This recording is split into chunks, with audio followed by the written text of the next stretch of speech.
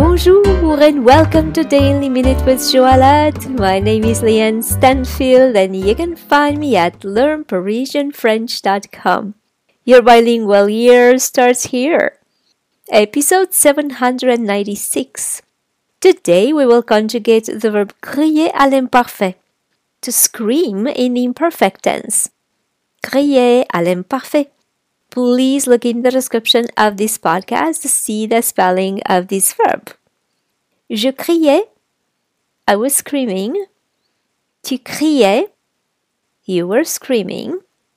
Il criait, he was screaming. Elle criait, she was screaming. Nous criions, we were screaming.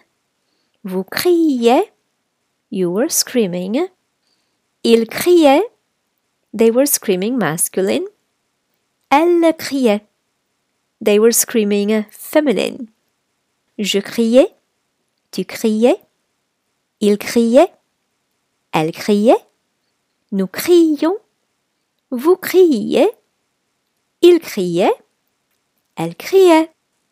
And now it's your turn to post for me your questions, your comments, or a sentence using the verb crier à l'imparfait. For instance, repensez à ce qu'elle criait. Think back to the words she was screaming.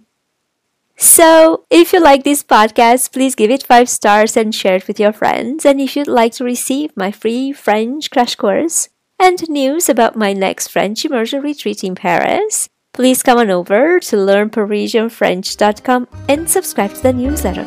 Merci beaucoup et à demain!